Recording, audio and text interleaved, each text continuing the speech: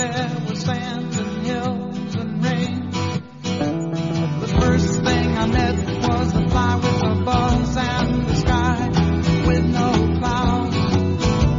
The heat was hot and the ground was dry, but the air was full of sound. I've been through the desert on a horse with no name. It felt good to be out of the rain. In the desert, you can remember your name, 'cause there ain't no one for to give you no pain.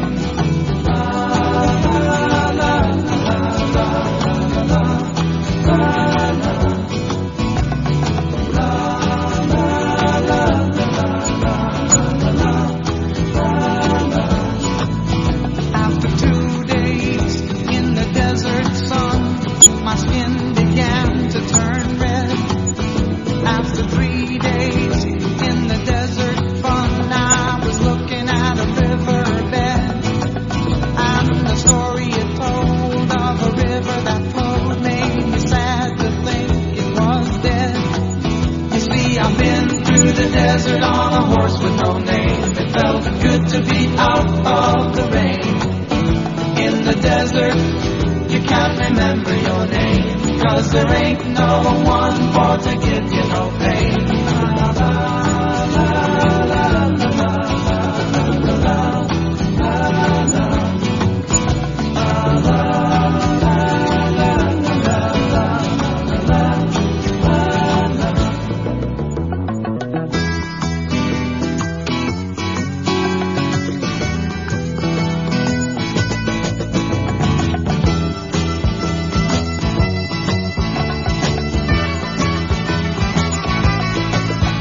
After 9 days, I let the horse run free, 'cause the desert had turned to sea.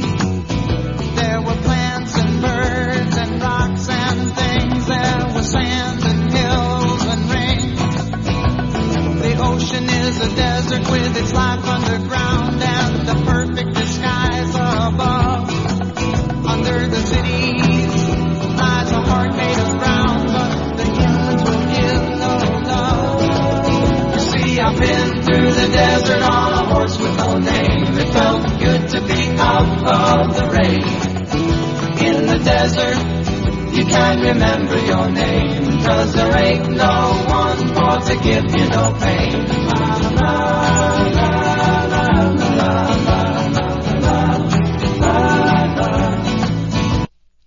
Hello there.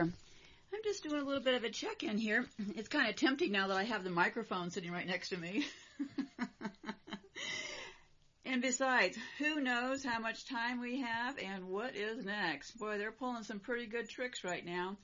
I think this last week here, they got people flying on planes. They got people stuck on trains. They had cruise ship people stuck. And somebody else got stuck. Oh, people on the highways. Yeah. So, who knows, right? Who knows? But personally, I find that continuing to research helps to settle in my own head. And actually, it has helped clarify a lot of things for me in the past, things I didn't quite understand. So, yeah, it's interesting how they got a hold on us all this time. But, when it comes to the most vulnerable, I'll grab this microphone one more time. I've yelled and screamed in the past. It's been really difficult to stay doing my research and concerning myself with psychopaths and also spending time doing things that aren't that relevant to all of this. One of the things that I kind of wish I had have done, I thought about it, but I thought that I would like to have invented something, and here is the thing. Not for any kind of real violent purpose. But, I wanted to, while I was still here on this place we call Earth or whatever, I wanted to design something that would give me the ability at times, because trying to say that we're surrounded by psychopaths all this time has been a rather complicated deal because, a lot of the reality of it did not seem to want to be accepted, okay? So, this thing I wanted to design was that I could grab through screens and grab people by the collars just for a little bit of a shaking. But I always have to remind myself I need to stay in my own lane, okay? But I'm kind of doing a little bit of shaking now because this is really reality. So if you thought I was going to go down without a fight, you probably were listening to the wrong person, okay?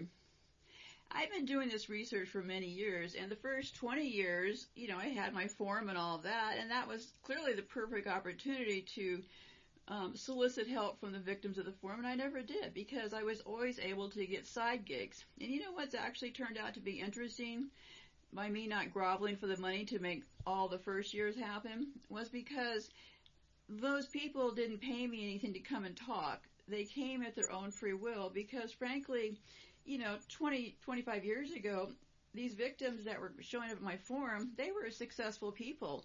And they only showed up at my forum, well, it was the first one, but also because they really had nowhere to go.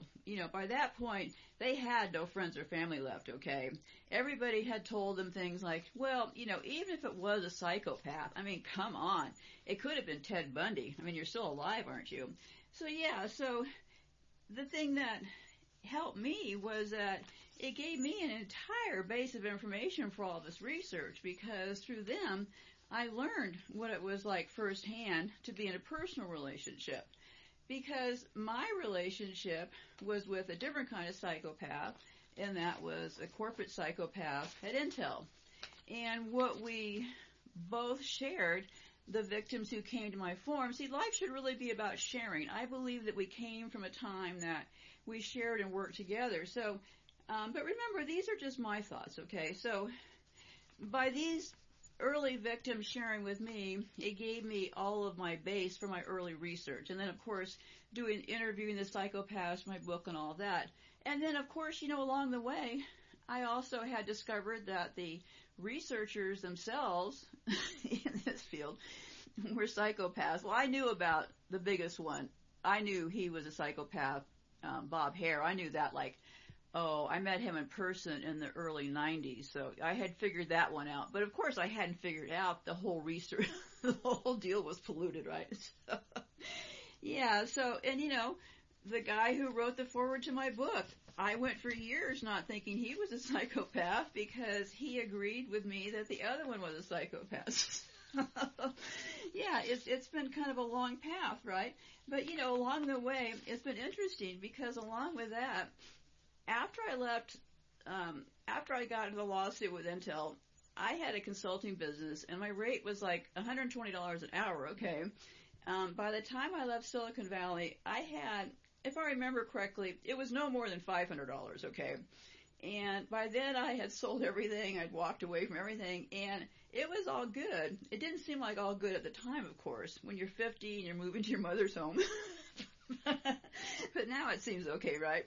So, and the other interesting thing is, because of my mom and her cousin Bruce that I've talked about, I've been looking into stuff that they left behind, and I found the exact date I was looking for when they settled some of these places. So everything kind of works for a purpose, right? And then, to keep things going with this research, the last many years I was selling on eBay. Well, what was I selling on eBay? Well, primarily old religious prints. So I started thinking, what was the latest year that I ever sold? You know what I mean? And then the interesting thing came to my mind that, well, all of this stuff, this 1800 stuff that ended up in this part of the country, you got to figure out, I figured out when they settled this part of the country. Still have a lot more to go, okay, but I have a very specific date for here now. So so then you have to start using your logical brain, right? This stuff ended up, these old religious prints in this area in the 1800s, okay? And I personally handled and sold some of those prints, right? So I know that none of this is fishy, right? And what had happened in the 1800s, a lot of these prints got made, right? And I ran across a lot of them. You would find a lot of the same one. Well, I learned to look for the ones that didn't have the damage. So that gives me another date, right? Because the ones I was buying at auction were ones that literally came from somebody's house around here that is settled here, right? So you see how you can start to do the math here? So then you got to start to think, well, how did they get all these? Let's just look at the prints that I was selling. And they all had frames, they all had glass, and they were old prints, religious prints. So then you got to ask the next logical conclusion. Well, if we believe the part about people settling in other parts of the country, right? I've already got that straight in my head. They move people to other parts of the country by homesteading them, okay? You offer them a free piece of land. They're on the East Coast. They're early immigrants. You offer them a piece of land, and I can only speak to Montana because that's where my family was from. So you offer them a piece of land, and how do they get to that? How do they get to that place, right? Well, I've seen a picture of like my grandparents. They were a picture of them with a horse and a wagon. I thought, well, that's interesting. So I started thinking, well, I don't think that they made it there in that horse and that wagon, okay? They had to have gotten there, right? And the only way they would have gotten there, logically, would have been by train, right? So, yeah, because you just have to start to think about things, because they didn't introduce the cars until the 1900s, right? Well, those cars, I've seen pictures of them. They don't look like they were, and I've actually seen those cars, so this I can verify, right? They don't actually look like, they're roadsters, right? People were not buying those old 1919 Fords in New York and driving them to settle in Montana. That just wasn't happening, okay? So I think what they cleverly isolated was this, a time that people could only transport to the places, the homesteads, by train, right? The whole Horton cart and wagon train deal makes no sense. As a matter of fact, if I ever get to do this show, I can point to exactly when the whole horse and cart thing did. But anyway, so logically, my grandparents could not have possibly gotten there on that horse and cart. And I doubt that they were crazy, and I doubt that they were stupid. I think to get into a covered wagon, like they're telling us, and travel across country, because they had set up all those rugged conditions, right? Because nobody was from here. They just landed here. So even without the fake Indians, I don't think most people would go along with traveling, young married couples. I don't think they're going to sign up for a wagon train. And how they get their kids there? Well, my grandparents, another clue, they didn't arrive in Montana with my mom and her siblings. They came later. Well, how did everybody show up? Well, lots of questions, right? I mean, there's a possibility, there were 6 of them. There's a possibility that, let's say Grandma and Grandpa arrived, 1800s, when I know for a fact they homesteaded Montana. I also found a key thing from a family story, which is not fed by the CIA, that knew when a certain person had homesteaded on that part of the mountain in Montana. So there I've got a date of like 1860, right? So, yeah, it becomes just following the trail, right? So, and the trail, the trail is pretty crazy, okay? But the trail also is, this entire thing has been seriously a magic trick, okay? These people are the ones who came up with the first signs of, go watch before, hopefully I'll be able to fill you in more, but in the meantime, go watch the movie Dracula, okay? You'll find a copy of it on YouTube, or you can rent a copy for $4. Where does Dracula start off in? Well, Dracula, funny you should ask, is from Romania, in a place called Transylvania, okay? So I'll leave that alone for now. I got to get back on track here as best somebody like me can. So in the meantime, go watch that movie Dracula. It was out, and you want to watch. Dracula was done in a million different ways. What you're looking for is the Dracula movie from, I think it's like 1939. It's for sure not the Dracula from 85. You want the Dracula from 1930, 39 area. Yeah, that's the Dracula you want to look for. And then just think about things, okay? Just think it over, okay? We've been played big time. So I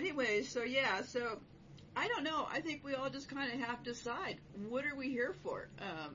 And what I've get the feeling is from people by their comments to me is that it appears like what I'm doing is negative. Well, it all is a matter of what our choices are, right? I did believe we were here for the singing and dancing because certainly I'm not going to sit here and act like the first 40 or 50 years of my life before I got to this work that I was like a dull, boring person to be around. I stopped short of dancing on top of tables a few times in Mexico, but I mean, yeah. So it's not things can get perceived as being some sort of a killjoy or something, and that's never been my intent. So, but remember, these people started out singing and dancing. Okay, it's the singing and dancing that has captivated everybody as you look around. So I don't know. I just made for my own choice that I'm actually finding how they led us singing and dancing to be absolutely fascinating. But what is the disturbing part for me is what's going on with the most vulnerable. So that was my agreement, I believe, for coming down here, was to figure out who these people are, okay? But certainly my agreement can't be to run social media, do all the research. And the only reason it becomes an issue to share my research is because I have the kid in Bangladesh. I need him more than I need about anybody at this point, okay? He makes my life easy, but he has to get paid. So it's going to be a matter of how we want to spend our time and all of that. I'm here. I've already done the research, but I don't really want to get on to anybody else and tell anybody else what they should be doing. Because remember, we all came with free will. For me, I don't know how much time we have left. I know personally I'm kind of on the skids for what they did to me, but I mean, that aside, okay, they're getting pretty desperate, okay, so who knows what's next. It would be nice if we could stay together and keep communicating. So I hope that we have the time to, and you want to hear what I have to say as far as what's going on with the most vulnerable, because, I think that we need to understand this. At least for me, I want to understand this. And you may decide that, yeah, you get it, you're going to go out and do something yourself for the most part. And that is terrific. What I'm trying to get across here is I don't know how much time is around. I'm certainly not in any way screaming, stop, run! Because that's how they want us to react. So let's not play that game, okay? But anyway, because fear and control is the only thing that I have found through all this research that got us here. And also, it took a whole lot of people looking the other way. And it was a magic trick, but we need to define more how it happened. Like, I am just fascinated about, they did this entire thing with eggs and vaccines and chickens, okay? And I just recently found out that the U.S. military is in charge of this huge secret chicken program. Well, I don't know. This whole thing is interesting to me because eugenics is not just one angle, okay? So then I start wondering, well, the chickens, right? Keeping chickens in secret locations run by the military? Well, you do realize that the military and the Department of Health and Human Services are federal agencies with the same reporting structures. I kind of get the idea they probably share things. So yeah, that ties the military directly into the vaccines and the chickens, which is such a bizarre story. So what they do with all the chickens? Well, I don't know. I can only speculate. But it seems kind of interesting that in the 40s, when they came up with this chicken and eggs being used for vaccines on secret military bases, which is still going on now, but they're secret, so I can't really tell you how many of them are going on. But then one has to wonder, why exactly did they start pushing chicken nuggets just a few years after that? Well, I don't know. Some interesting things came out of that in my research. So yeah, eugenics takes a million different turns in this deal. And personally, I just kind of want to figure them all out. So you have to decide what you'd like to do. I am here if you want me to keep uploading shows. It has to be a community effort. And here's the thing. We got here because of none of us working together, because that's been the whole master plot. And I don't think you need me to explain it to you one more time. I mean, it went from the internet was at first, hey, fun, we can cruise all over the internet. This was before we had Google and stuff, right? And then it became, oh well, yeah, you can get the internet on your phone, and oh yeah, get rid of your computer because you can just work on your phone, and then oh yeah, we got everything on your phone, and talk about a control path, okay? And along that control path, in a very evil, genius way, it totally manipulated our reactions about ourselves and toward ourselves.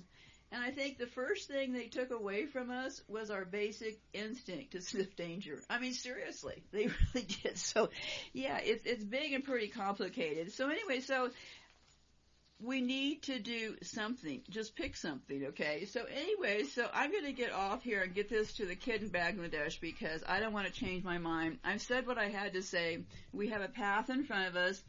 I could have literally written this song, and it plays in my head. It is my last remaining grasp. When I'm doing all this research, this song plays in my head. Enjoy it. Goodbye for now.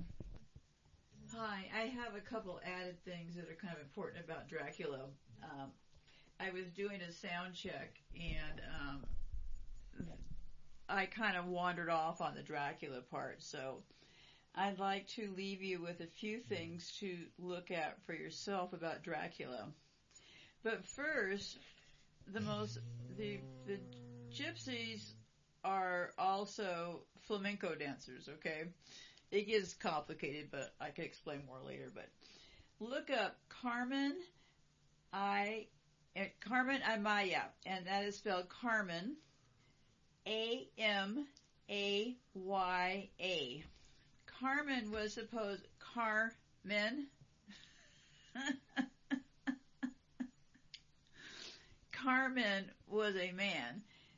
Quite a talented flamenco dancer, rated as the most famous flamenco dancer in the world, and she or he, however you choose to look at this, was born. There's some squeamishness about the date of actual birth, but allegedly on the 2nd of November, 1913, I think. Yeah, very famous. Carmen Amaya. I watched quite a few of her clips on YouTube, and well, go look for yourself. Okay, couple more deals about the Romanians, okay, that are significant, and this Transylvania and the Dracula deal, okay. I just buzzed through my notes real quick, so I got to get this moving to the kid in Bangladesh. But anyway, the old Romanian language was the only language in Europe which contained Albanian substranium. Now, I don't remember why I thought that was a key point. I'll have to think about that one. So, 73% of people in Transylvania are Romanians. While the Hungarians in Transylvania sum up 22%. Now, these data I obviously have to reconfirm and look. We have to kind of look at more than one spot. And this was just from my original notes on this. So, Transylvania population speak both Romani and Hungarian. Across Romania, Romanian is spoken by 91% of the population as a primary language, while Hungarian is just much lower so primarily 91% speak Romanian, okay? So that kind of gives you the drift that I think that we can safely say the Romani gypsies come from Transylvania, okay, where this story about Dracula is. And just a warning, this Dracula story can get a little fuzzy because they had to count Dracula and somebody else. But let me tell you what I can give you as a review, because it is a good movie. Transylvania is a historical region that is located in central Romania, bound on the east and south by its natural borders, the Carpathian mountain range. Transylvania extends toward the Apunzi Mountains, okay? Dracula is a novel by a man named Bram Stoker. Watch out, Ireland. You're going to be... Ireland is in the house, right? Anyway, I'll get to that in a minute here. So Dracula is the novel. The author is, Bram, B-R-A-M, Stoker, S-T-O-K-E-R. It was published in 1897, okay? Now, we're not also right now assuming that Dracula movie from 1939 or whatever it was we're not assuming that that was really written in 39, right? It could have been written before, or this book could have been written right before the movie. I'm just right now saying what the chronological order appears to be. So it was published supposedly in 1897 as a upholstery novel. The narrative is related through letters, diary entries, and newspaper articles. It has no single protagonist, but opens with solicitor Jonathan Harker taking a business trip to stay at the castle of a Transylvanian noble, Count Dracula. Harker escapes the castle after discovering that Dracula is a vampire, and the Count moves to England and plagues the seaside town of Whitby. Yeah, so Count Dracula then moves to England and plagues a seaside town called Whitby, Whitby. Whether that's real or not, I really don't know, but I'm just repeating the story here. A small group led by Abraham Van Helsing hunt Dracula and in the end kill him. Well, you'll have to go watch the movie for the rest of this. So anyway, so Dracula was mostly written in the 1890s. This is according to them. Stoker produced over 100 pages of notes for the novel, drawing extensively from Transylvanian folklore and history.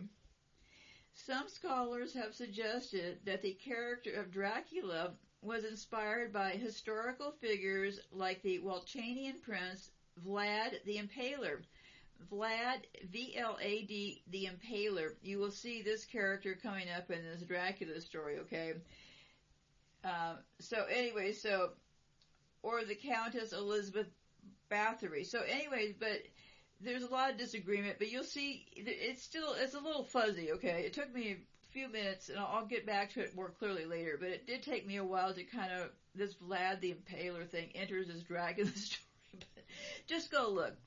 Just let your fingers do the magic and use some of these names to perk up your interest and see what it's about. So I find them all interesting. So some people say his notes didn't mention either, but what's interesting, they said that he found the name Dracula in Whitby's public library while holidaying there, picking it because he thought it meant devil in Romanian.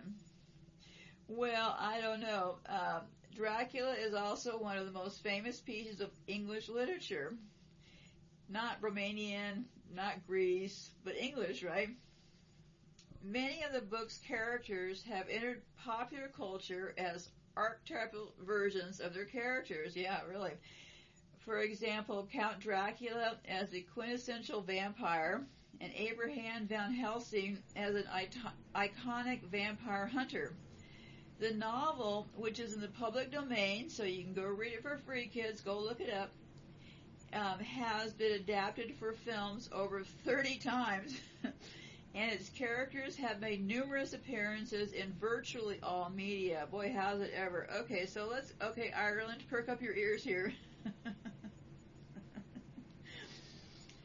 Abraham Stoker, who's the author of Dracula, he lived 8 November 1847 to 20 April 1912. He or she, however you want to look at this, was an Irish author, best known today for his 1897 Gothic horror novel Dracula. And let me insert something here, okay, while I'm thinking about it. You know what I'm finding in all these buildings for the early asylums and stuff? You know what the decor was? Primarily Gothic, okay? So during his lifetime, he was better known as the personal assistant, I don't know where that comes from, and business manager. Oh, we're talking about this Abraham guy. Yeah, okay, we don't care about that. Anyway, the bottom line is he was a Irish author, best known for his Gothic horror. See, Dracula classifies as a Gothic horror. Now, what went on from 1847 to, I don't know, like now, or in the beginning ages, right, between let's look at 1847 to, well, they don't really define the first generation until around that era, okay. then they go through the Gen X and the Boomers and all that kind of stuff. So the first generation is only defined. There's like this huge gaping hole there. So, but let me just try to simplify this. So that first generation of places that they were constructing appeared out of place to me for quite a while because of the style, the height, the whole deal, right?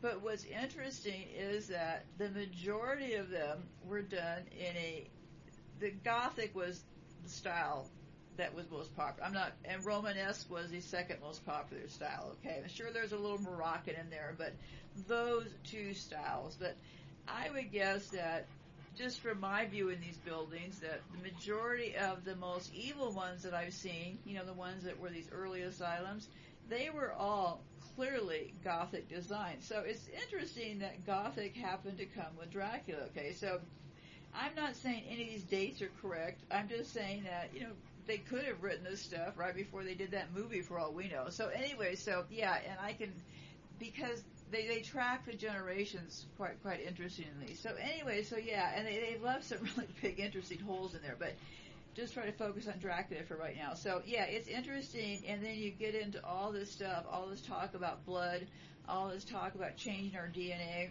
and then Dracula enters the picture. I mean, this story cannot get any crazier. So anyways, I gotta get running now. Scoop, bye for now. Be safe out there.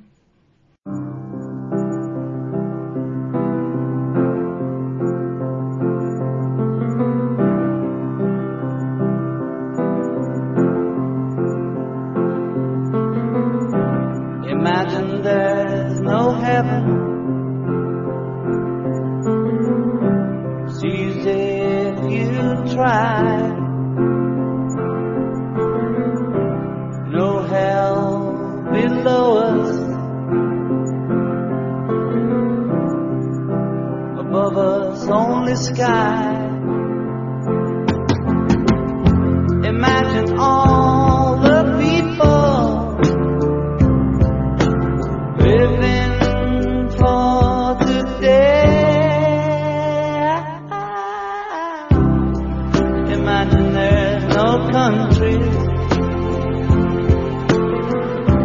It isn't hard to do.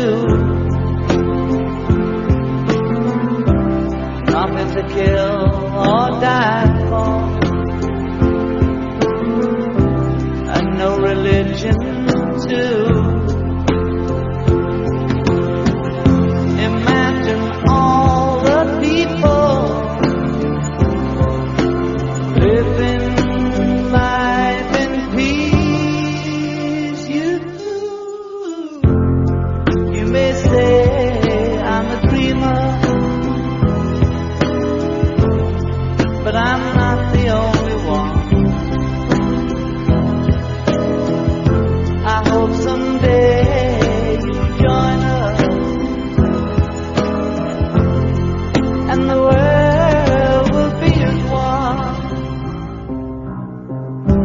Imagine no possession.